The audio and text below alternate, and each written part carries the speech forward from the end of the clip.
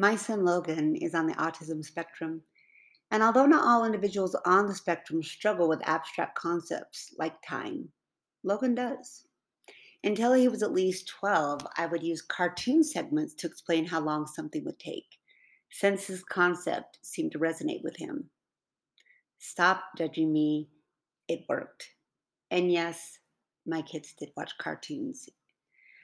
I could say something would take 30 minutes, and Logan would look at me in complete bewilderment.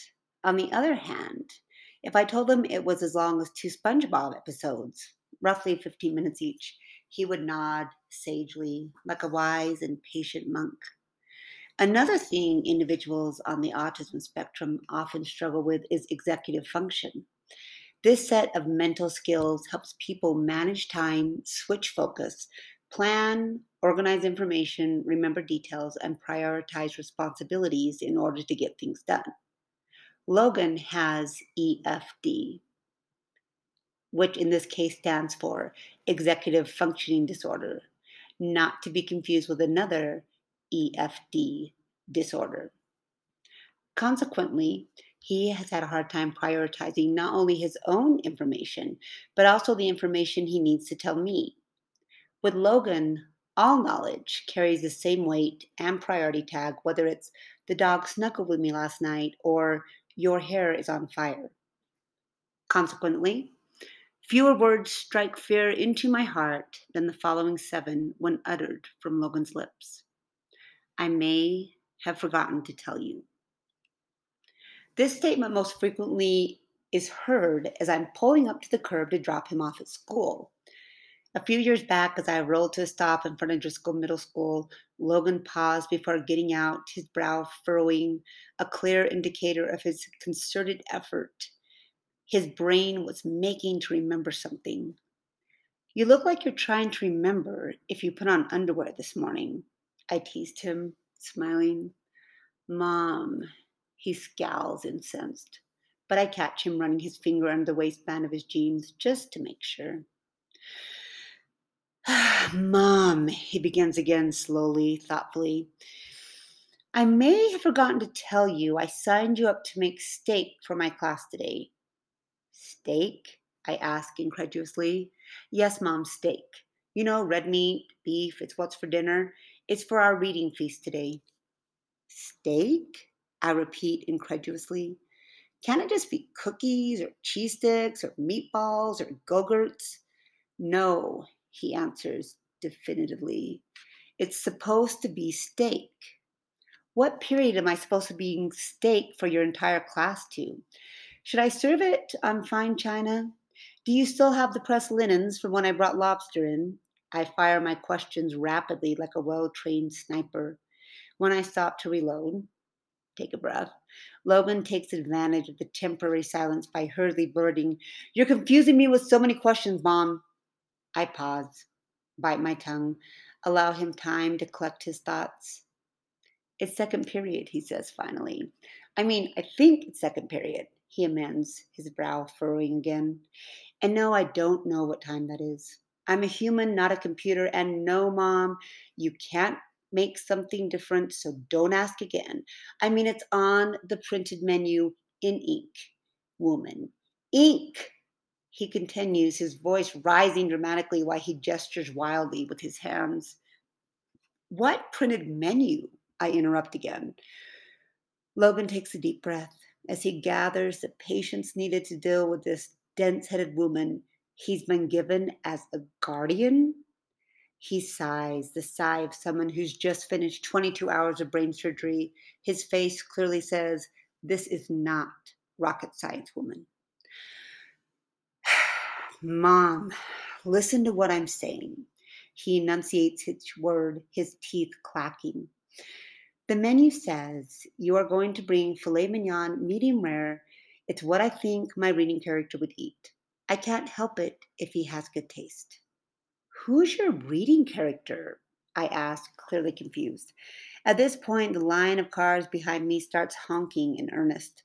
Logan smacks his palm to his forehead.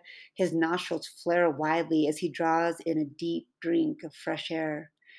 You look like an angry bull, I say, reaching for him. But he doesn't hear me since he's muttering something under his breath. I'm guessing the serenity prayer. God grant me the serenity to accept the things I cannot change, like my mother. Mom, he begins again, this time pinching the bridge of his nose. I don't exactly think it's wise to concern yourself with such trivial questions as to who or who not my character is when you have steak to cook. I nod, sagely, conceding.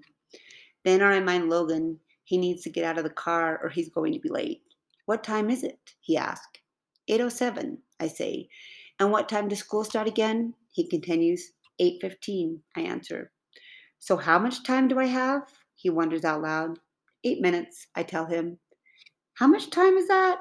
He begins. About half a SpongeBob episode, I say. Jeez, I gotta go. He says, hurriedly grabbing his backpack. I'm gonna be late.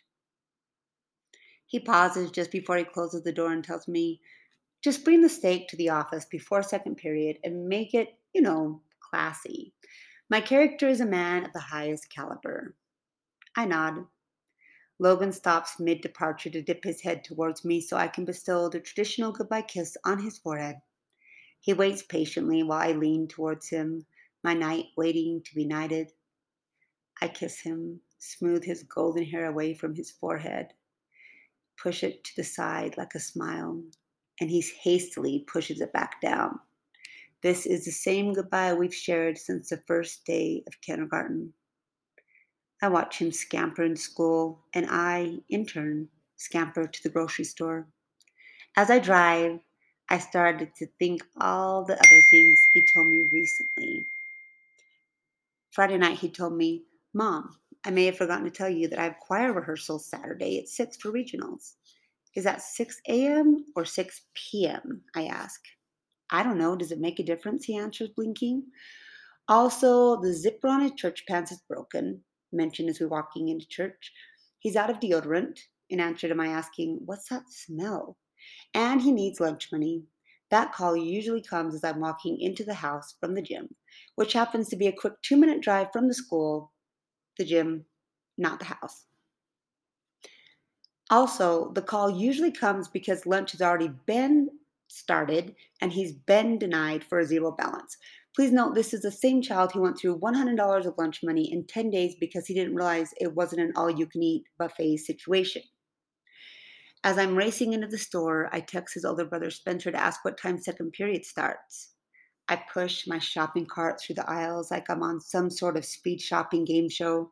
Spencer texts back the time frame, and I make a mental note that the steak may be more rare than medium rare, since I only have about one Scooby Doo episode plus a Disney short to both make the dish and drop it off. Maybe I'm an enabler. I don't know. Maybe good parenting would have been to let him feel the natural consequences of forgetting to tell me. But for Logan, getting, receiving, and transmitting information seems to be a telegraph operator's slow, tediously agonizing process of taps and dashes. Tap, tap, tap, tap, dash, dash, tap, tap, dash. It takes concerted efforts just to form the sentences, get out the ideas, particularly before I interrupt him or urge him to hurry up or make him forget everything he was going to say. I know I can frustrate the boy with our different styles of communicating, and I believe sincerely that he's doing the best he can.